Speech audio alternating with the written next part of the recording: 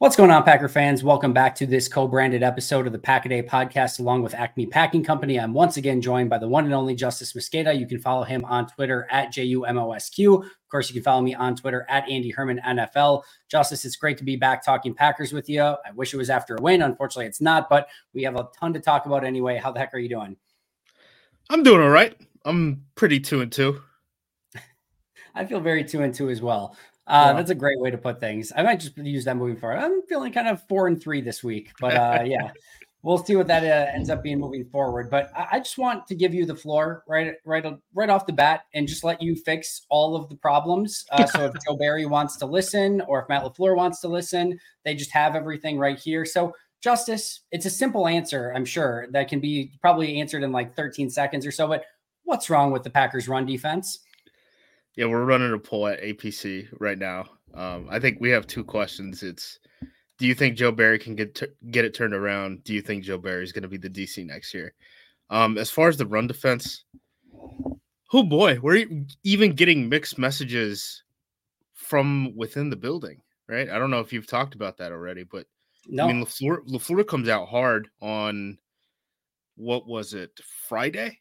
After reviewing the film and basically says, I think all our problems can be solved schematically. And then on, I believe it was Monday, Joe Barry has his press conference with the media, and he's like, I can't pinpoint one reason for this. We have one mistake here, one mistake there. They're not really tied together, and we have 30 good run stops throughout the game. But if they're running 40 times, you give up 10 bad runs, that ends up killing you. Now, I'm not sure where the count for the 30 good run stops comes from. I'm not necessarily there with him on that one, but I do agree, like, a lot of this stuff doesn't seem to be coordinated. Like the issues aren't really coordinated in any sort of way. It's just like, oh, that guy has a bad rep, and then it's like 3 plays later, now it's that guy, right? Like stuff like that. I know people get down to looking at defensive coordinator almost as like a motivational position, which I think is not really accurate. But they're like, he should be able to get more out of these guys. And I know they point at, he's supposed to hold the positional coaches accountable, which I do agree with. But like some of these things where, so like, let's talk about like the functionality of some of these issues, right? So like one of them was, and I think you posted this, the fact that the Packers were in nickel at the goal line. I think it's Justin Hollins and Kingsley Enagbare down at the goal line. I mean, those are not your run-stopping outside linebackers that you want on the field. Joe Barry's in the booth, right? And that's not to say that like his role is any different. He just has a different vantage point, right? But like rotations are dictated by positional coaches. Like that's something like, he's got way too much going on to be able to worry about like who's in the game. And I know that might sound crazy, but like from a functional standpoint, like that comes down to the positional coaches. I mean, that's one thing that we talked about with Wooden, was it 2 weeks ago after the Atlanta game, where it's like he can't be in the game as much as they played him, and they made that adjustment moving forward. So the Lions were doing stuff where they were getting in a hurry up when the Packers' best outside linebackers weren't on the field. And they were saying, hey, we could just kind of like stuff it down their throat right now. And unless they want to burn a timeout legally, there's nothing that they can do unless they, force an incompletion. But we're not going to throw a pass. We're just going to keep running the ball. Theoretically, they could jump off sides. But yes, I digress. They could. Yeah. Wow. I hadn't thought of that. I mean, maybe that's something that you do at the goal line, right? Because yards are. It was the 2-yard line. So theoretically, if you're in a bad situation, you're at the 1. You're at the 1. It's still not great. You don't want it at the 1, but I might rather have it at the 1 with my guys who can actually stop the run than the 2 with the guys that can't. But I digress. That's an interesting point. Always thinking, Andy, have you coached high school ball by any chance? I played a lot of Madden, my friend. Lots of Madden. I got a PhD in Madden. Some psycho stuff there. But yeah, I mean, there are certainly issues with this run defense. I think the other thing that I would point to that is something that is solvable, they play the 6-1 front, right? Which is kind of like their little jam front. They play it at the goal line a lot of times, right? Which is why you don't see that nickel front that, they gave up I think it was like an untouched score to Montgomery, right? When they were down there. Their 6-1 front. They have 4 interior defensive linemen, 2 edge rushers, 1 middle linebacker. Right now, that middle linebacker is Quay, because obviously, Devondre is dealing with that ankle issue. It doesn't look like they know their run fits in that, and that's a pretty big problem. That 6-1 front is the same front that they were in both of those toss plays against Atlanta when Atlanta was going unbalanced and stuff like that. There were a couple issues in that jam front again. I think they ran it probably, I can't remember, it was like 6 or 8 times. I can't remember which one it was against the Lions, and they gave up a couple explosive plays. There's a couple times where one of them was one of the rushing touchdowns where they motion the tight end. Both the corner and the outside linebacker end up playing outside of it. And there's just this giant gap in the C gap that no one's covering. Those are the type of things that you can fix. And certainly, a longer week, you would hope that they would nail some of that stuff down. But yeah, I mean, on a down-to-down basis, it's just people are messing up.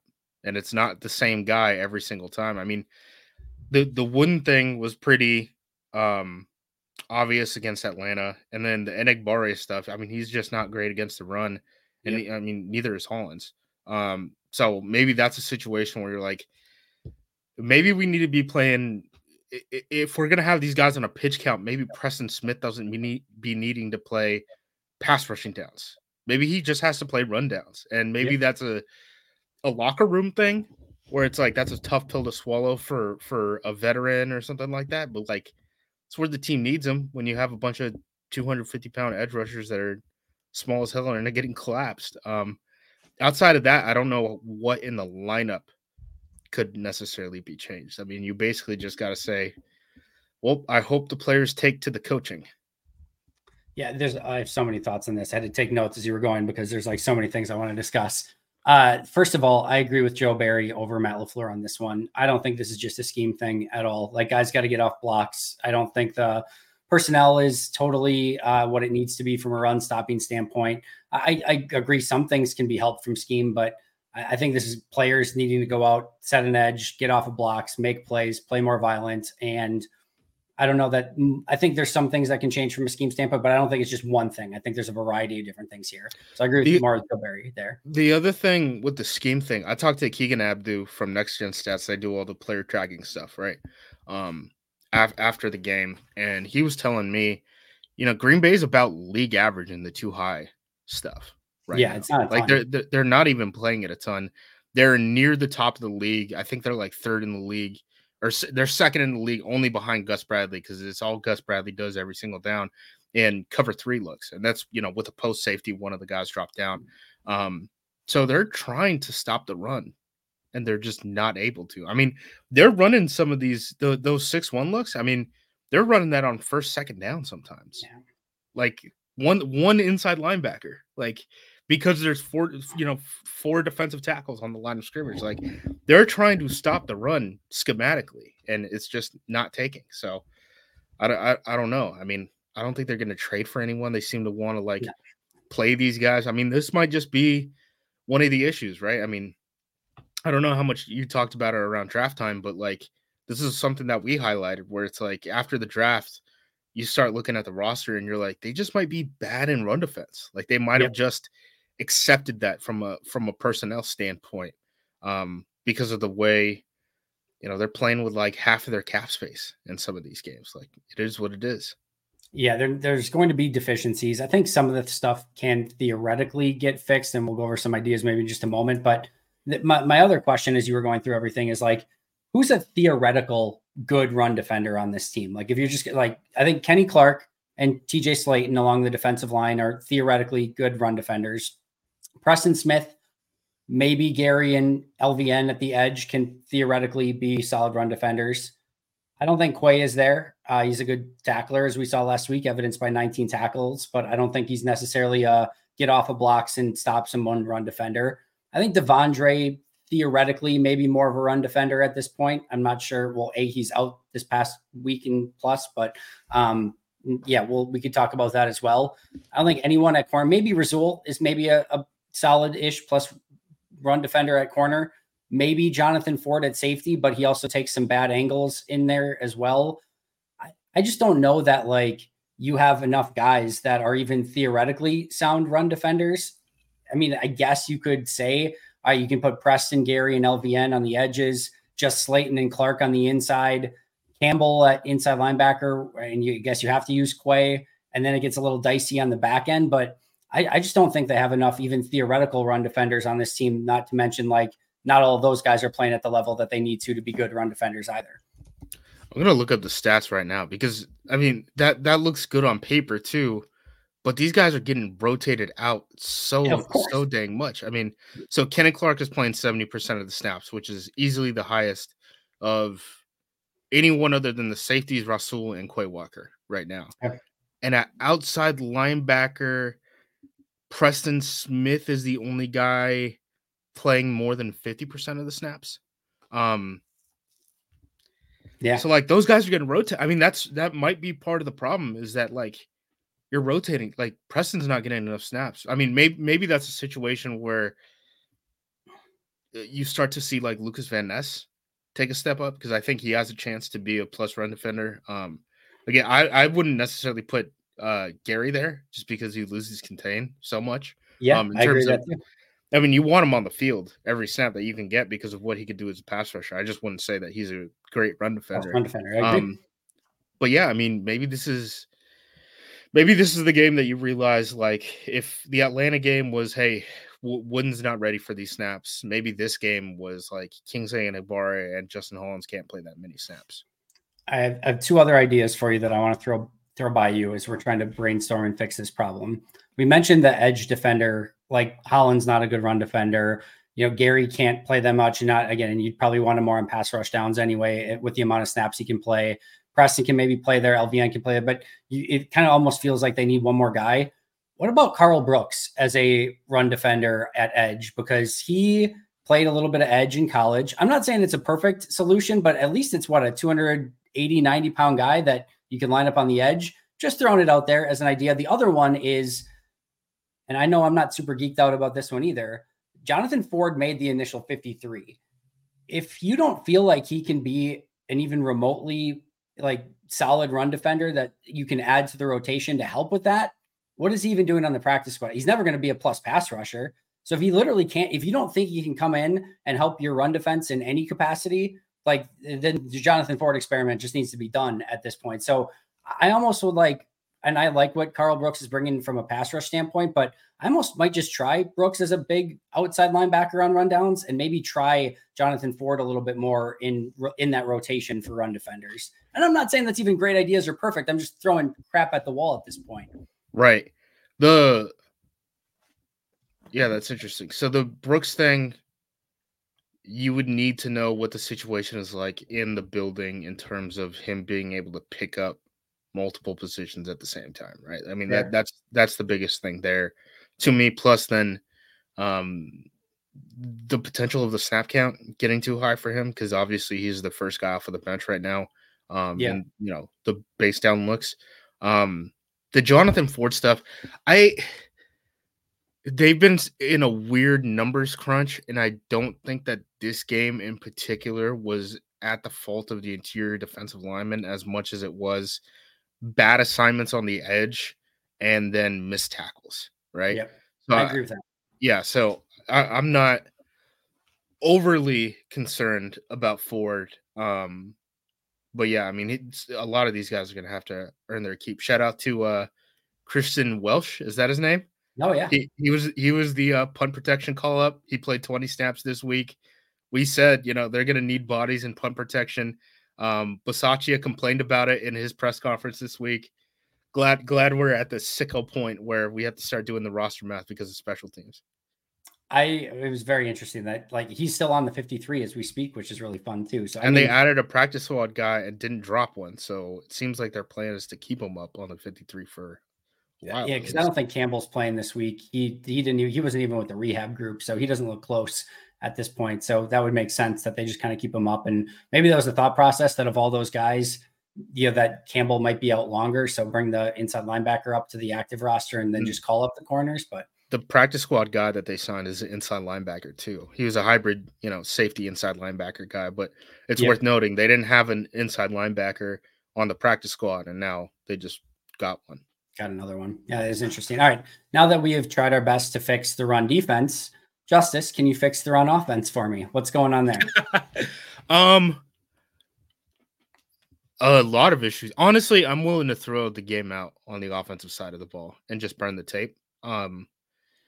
When your left tackle is out, and obviously he's not going to come back, so like, what do you do with that? I don't know. Your left tackle is out, your left guard is out, your right guard leaves with an ankle injury, gets seen with a boot after the game, and then your right tackle was a guy who was questionable coming into the game with a knee injury that he had to push through on a short week. Like, the left side was hurt enough that they were not playing. The right side was playing banged up. Like, Yeah. that's the NFL, man. You're on a short week. Like, you might get your ass beat. Like, that's just there's no team in the league that can withstand 4 injuries on the offensive line. So I'm just kind of like, well, that sucked. Hope it gets better. Hope these guys get healthy. Let's move forward on the offensive side of the ball, honestly.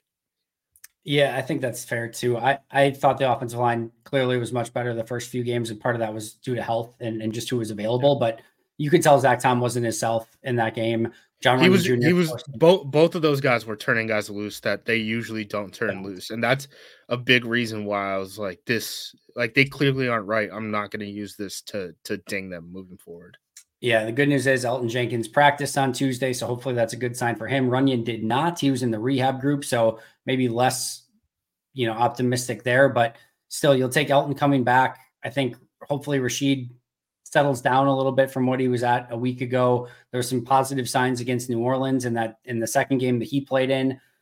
Myers is Myers. And then hopefully Zach Tom is back to normal at right tackle. He was not a part of the rehab group or injury group at all. So hopefully that's a good sign for him. And then they'll have to decide right guard again. If Runyon's out of Royce Newman, Sean Ryan, or Zach Tom at right guard with Yosh Nijman at right tackle. I don't know what they do there either, but hopefully it's just a better overall performance from the O-line this week. Yeah. And the Raiders are a weird team. I don't know if you want to get into kind of previewing what they're doing, but sure. They really only have one guy that you really need to worry about, right? And Max Crosby up front. Yep. They did have Chandler Jones and Max Crosby, but obviously Chandler Jones is going through his whole thing right now. He got released from the team. So as long as you have a pass rush plan for Max Crosby, I think you can get away with a lot in this game. This Raiders team hasn't had a lot of defensive talent in a long time. Both of their starting cornerbacks have given up 200 yards already. They both have given up a 100-plus passer rating when they've been targeted. They have a I'll look up his name so I don't get yelled at. They have a 4th-round pick rookie starting. His name is Jacorian Bennett. I looked up his stats earlier. He's given up like 17 yards per target, and it's something like 130-something passer rating, 80% completion percentage. Like, just throw the ball at that guy every single play. I don't think you're going to have the same type of issues that you had against Detroit. But at the same time, like, John Kaminsky didn't have that level of a game against anyone else previously this year, and he did against the Packers. So maybe the Packers make a star out of some unknown interior defensive lineman on the Raiders. But on paper, it should just be, have a game plan for Max Crosby.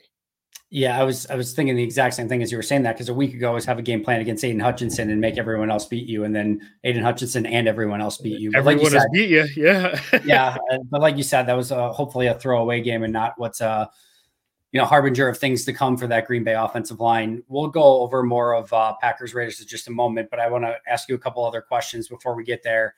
First and foremost, as Green Bay loses, there's always going to be angst and frustration with certain people within the organization, whether that be Brian Gutekunst, Joe Barry, Matt LaFleur, Royce Newman. You can name public enemy number 1, A, B, C, and D, whoever you want to order those. But there's always going to be the call for people's heads and wanting people fired and cut and all of it. So let me ask you this. You have carte blanche of the Green Bay Packers today, Justice Mosqueda, and you can do anything that you want to make the changes within the organization that you deem are necessary to get things turned around and fixed for the Packers moving forward.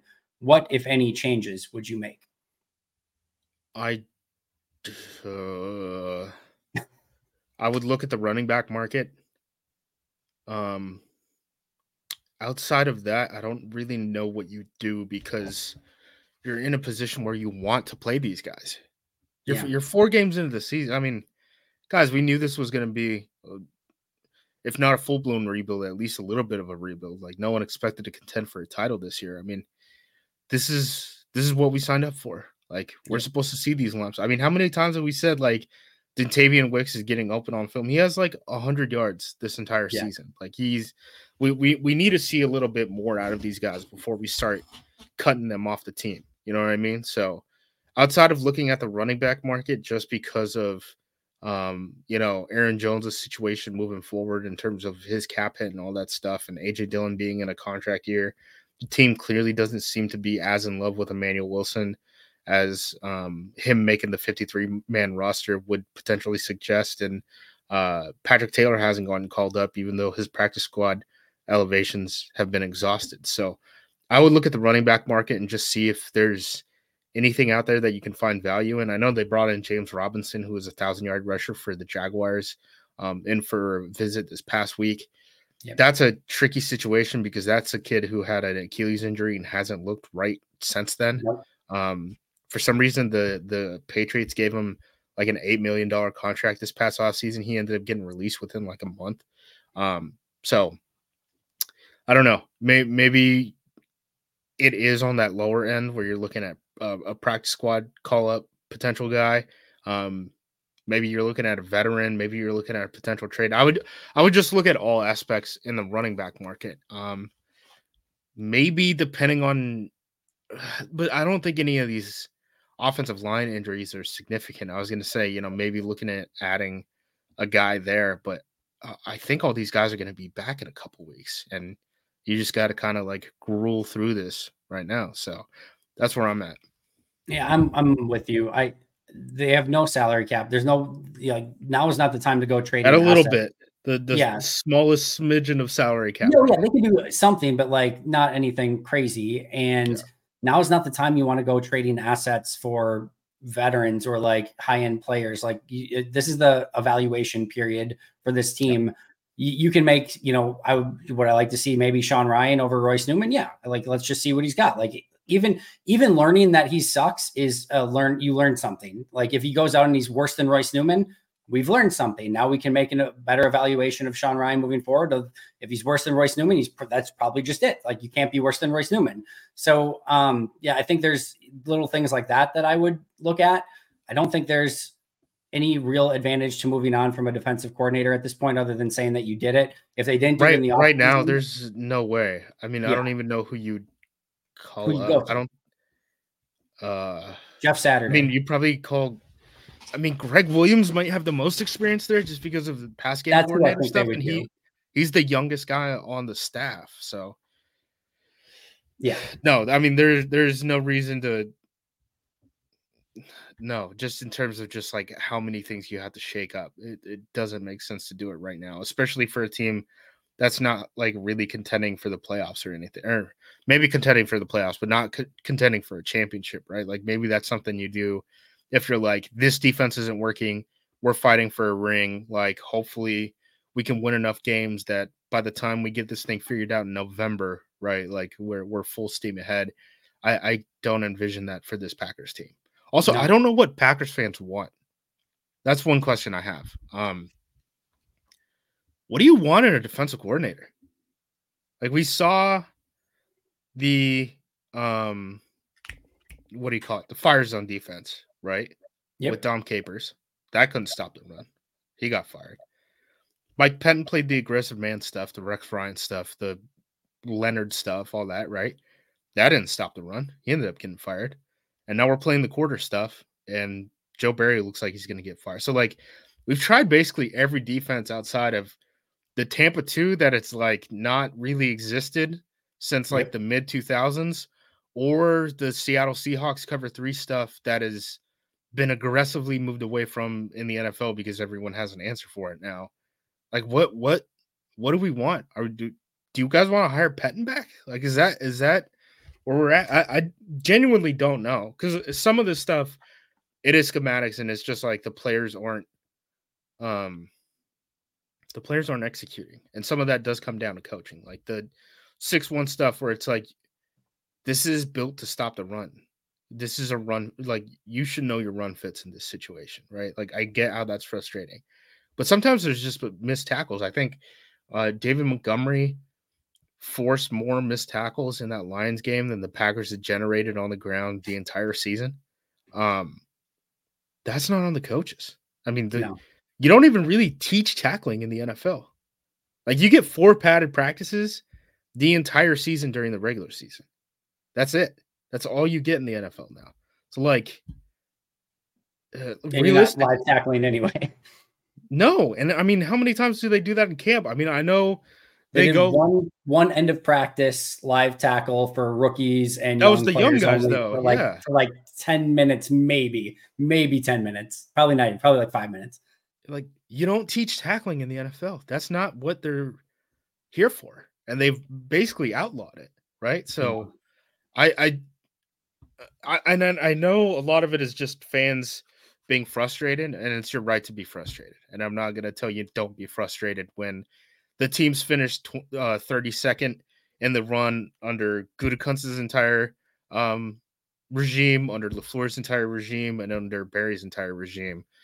But I just don't know, like, functionally what you want different. And that's kind of what I'm trying to get the temperature of for Packers fans.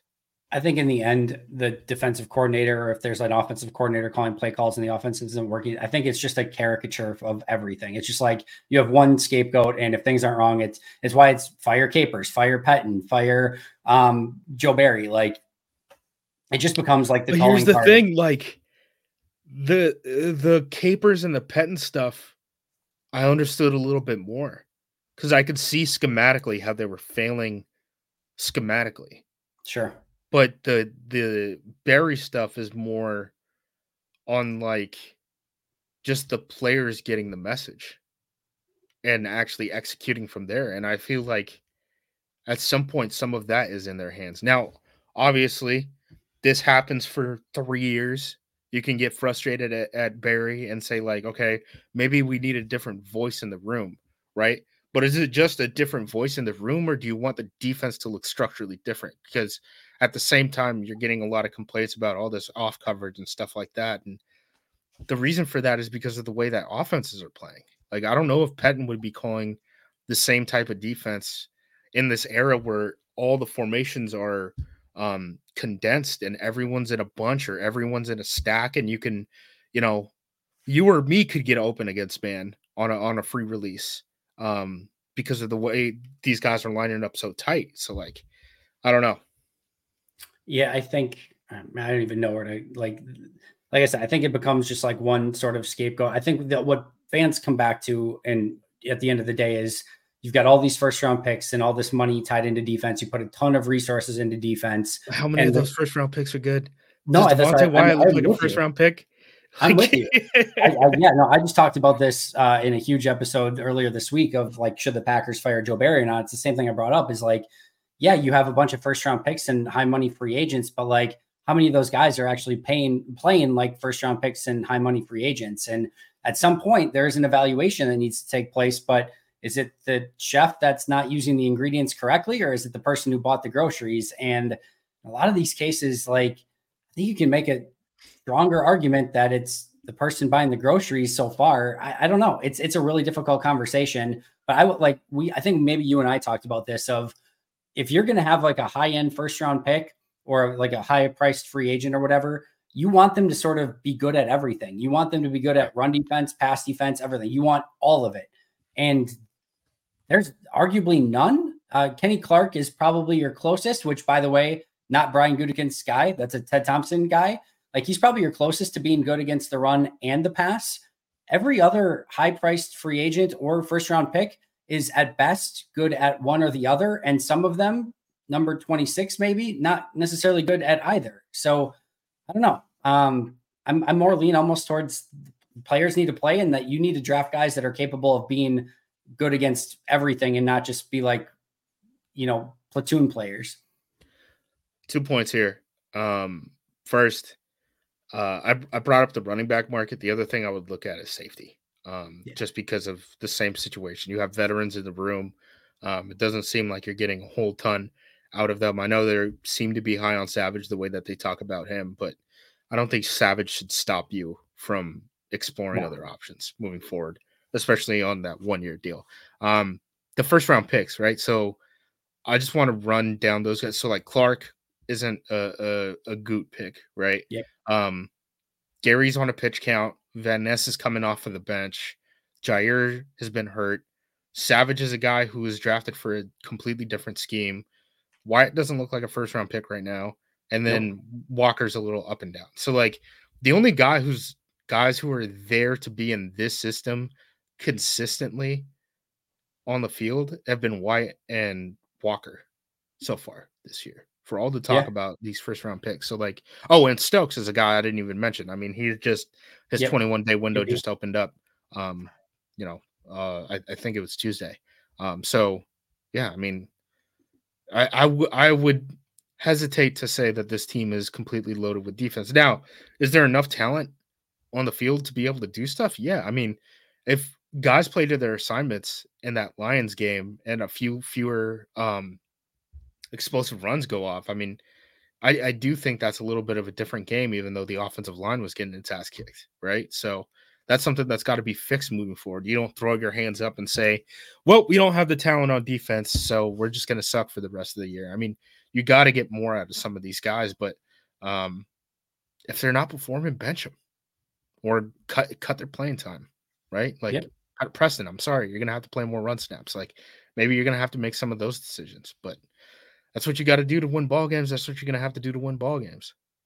Yeah, no, I'm totally with you. It's just such an interesting conversation because it's a bit of a Rorschach test for how people feel about Joe Barry, the defense, the players, etc. And I don't think there's a perfect answer to any of it. But speaking of Rorschach tests, I also want to ask you quickly about Quay Walker because he's a bit of a interesting player as well. Where I think some people are seeing some of the big hits and him flying around a little bit more and saying, okay, Quay's taking a pretty impressive step from year to 1 year to year 2. And other people have been saying like, yeah, but it's kind of like the old Blake Martinez of, when he's tackling somebody, it's 5-6 yards downfield. And I think Mike Wall this past week called him more of a catcher's mitt on the second level of just kind of catching some of those blocks. Like I'm sort of in the middle. I think that he is playing better than he was last year. I think he's playing a little bit more instinctual.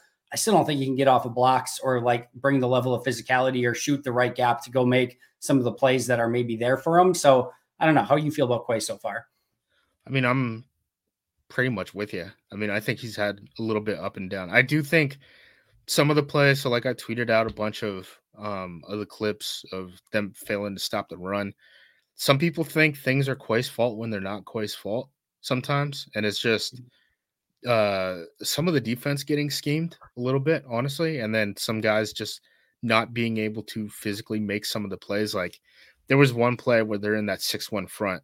And the Lions cut back off of Quay, and Quay is supposed to like make a play like 3 gaps away from his initial gap because I think it's Wyatt is chasing the play on the backside because Panay Sewell blocks him for like 1 second, then releases and gets up to the safety level and ends up getting a hat on, I think it was Ford. And obviously that's, 150-pound mismatch there. Ford is never getting off that block, right? Wyatt is never chasing down that play. And now Quay looks like he's a dummy to, I don't want to say untrained eye, but that's what it is. I mean, it's an untrained eye, right? And people are using that as, hey, Quay's making this mistake. He's in the wrong gap. No, he's supposed to be playing. I mean, he's getting run strong. He's playing run strong. He's filling the alley. And then he's like, why is my cutback not there? Where's my safety? And then he's like, Panay Sewell's on my safety? Are you kidding me? Panay Sewell's on my safety? And Wyatt now becomes the chase defender? He's not going to catch up to that ball, right? So there are issues like that where I think Walker has become a little bit more of a punchline than what I actually think his value to the team is, but he's certainly a little up and down. The staff seems to be pretty happy with him. I mean, I don't know if the staff has talked up anyone the way that they've talked up Savage and Quay Walker this season on the defensive side of the ball. All they have to say is positive stuff about him. Which is interesting to me, but that's probably another conversation for another day. I like the effort that both are putting in. I'll say that much. I think there's things that both can probably do, but I really like the season Savage was having prior to this week. There's a couple of those third down plays where he's playing spy and just there's the one where he comes down, he's in middle of the field, and then he takes the underneath guy, and the guy comes behind right into where Savage's spot was. And then there's another one where Savage's spy middle of the field, or like robber middle of the field, I should say. And then he comes down and then just misses the tackle on Amon-Ra St. Brown. There were just a few too many plays like that this week. I will say, to this Walker point, I'm way more worried about Wyatt panning out than Walker at this point. I think that's fair. He's a 25-year-old. He's getting all the snaps. We're supposed to see.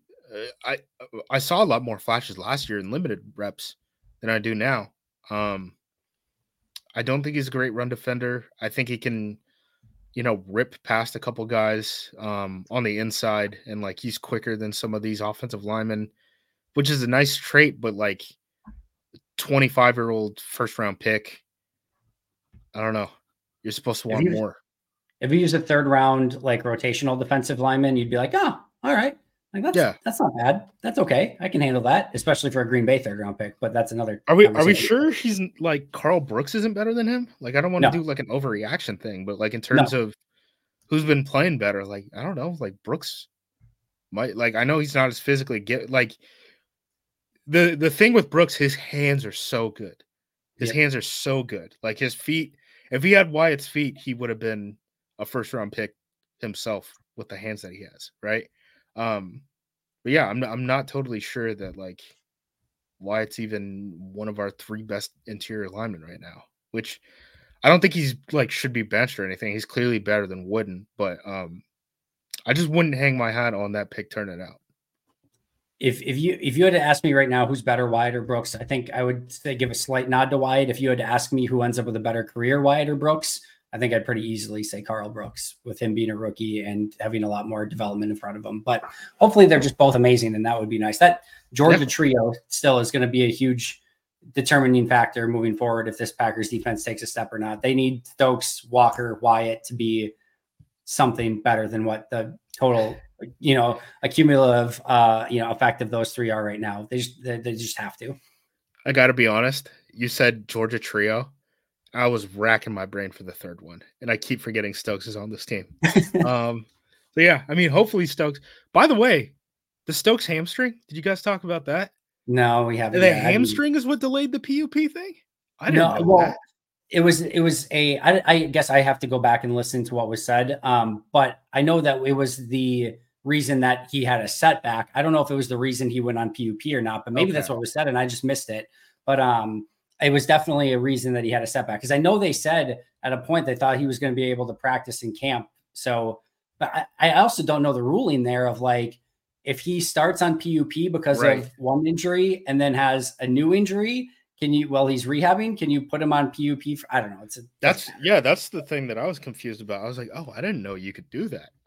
So maybe we should keep this hush hush in case team can get in trouble. But nothing to see here. The other thing that I thought was interesting, they've been calling it an ankle injury, right? For Stokes? Yeah. I guess I didn't even look. I believe they've been calling it an ankle injury, but he said that it was a Liz Frank injury.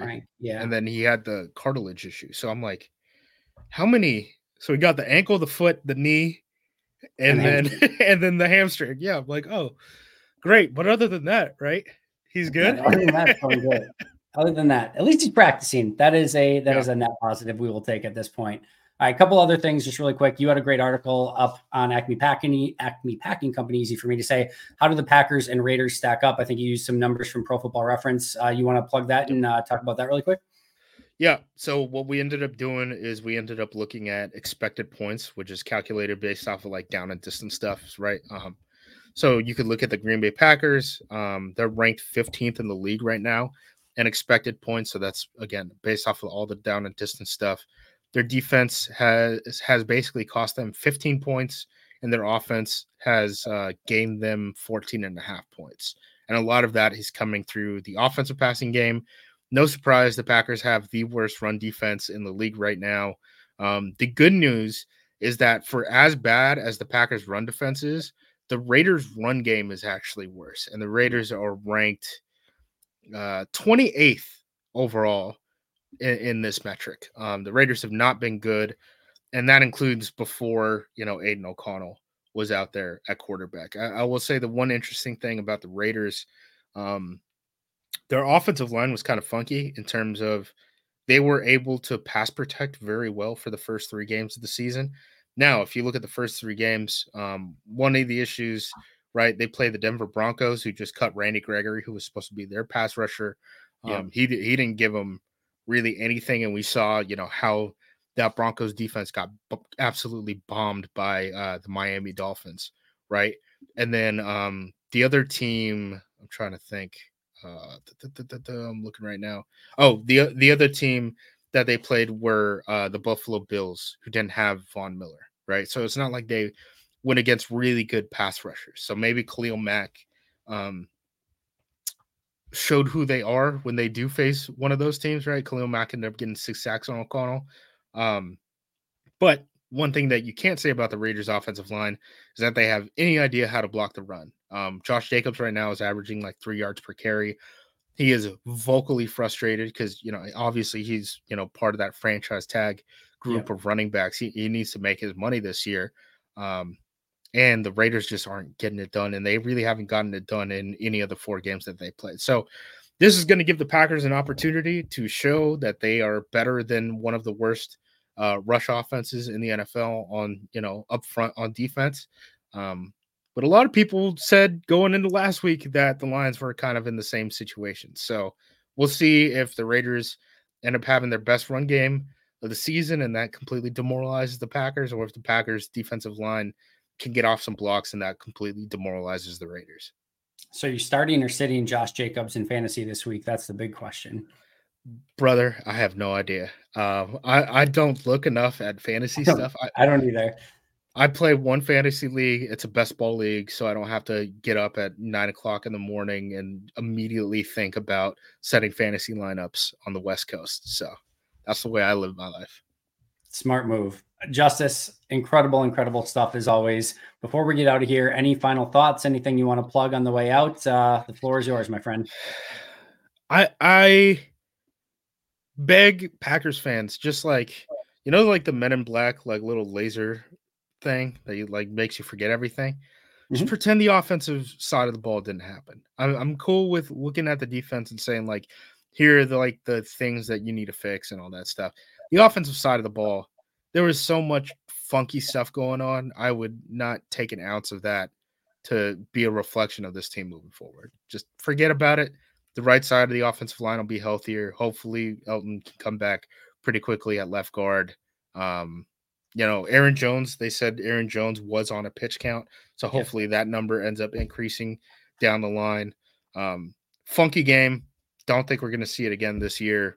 Just chalk it up to John Kaminsky having the game of his career. Real quick follow-up to that, because I'm curious your thoughts. Did you see a difference? Because this was my concern. Did you see a difference between the abysmalness of the first 3 quarters against the Saints to the 4 quarters, or really the 4 quarters mostly against the Lions? Was it something different, or was it the same mistakes that they were making against the Saints that they remade against the Lions? I know it's not, of course, apples to apples. Yeah, for the offense. I think the offensive side of the ball, they just weren't winning balls against the Saints, right? I mean, we talked about that a lot where, 2 cornerbacks for the Saints who weren't Lattimore, right, had 12 tight coverage targets according to Next Gen Stats, which ranked first and second in the league through 3 weeks in an individual game. Like, they were just throwing balls at these guys and hoping that they would come down with them. And it seemed like that was their game plan was, they can't play the ball, and maybe they weren't. I mean, maybe they were able to play the receiver, but they weren't able to play the ball. It's not like Love was throwing a bunch of picks in that game or anything like that, but their guys just didn't come down with it. So I see those 2 games as totally different, which is one, like, if the Packers would have come out and tested the Lions corners and it's just, these back shoulder balls constantly, and they just cannot come down with these things, and it's Dobbs catching, 1 of 8 of them, right, or something like that, then I would have been worried, right? Gotcha. But the fact that they just got their butts kicked up front, I think their guys were hurt. They're going to be healthier.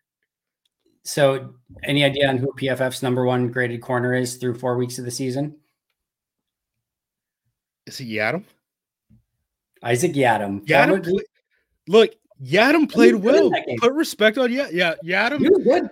Again, I think I mentioned it last week on here, but like Yadam played so good until he gave up the game winner. And like you could see how disappointed he was because he's going to be everywhere, right? Like he's going to see that highlight the entire week. But he played a really good game. So yeah, I'm not surprised there. They got some corners. The Raiders don't have corners, but the Lions didn't either. Hopefully the Raiders have fewer pass rushers than the Lions had. That would be nice. Justice, like I said, amazing stuff. Follow him on Twitter at JUMOSQ. You can follow me at Andy Herman NFL podcast at Pack-A-Day Podcast. That is going to do it for Justice and I today. But until next time, and as always, go Pack Go. Sweet. Thank you.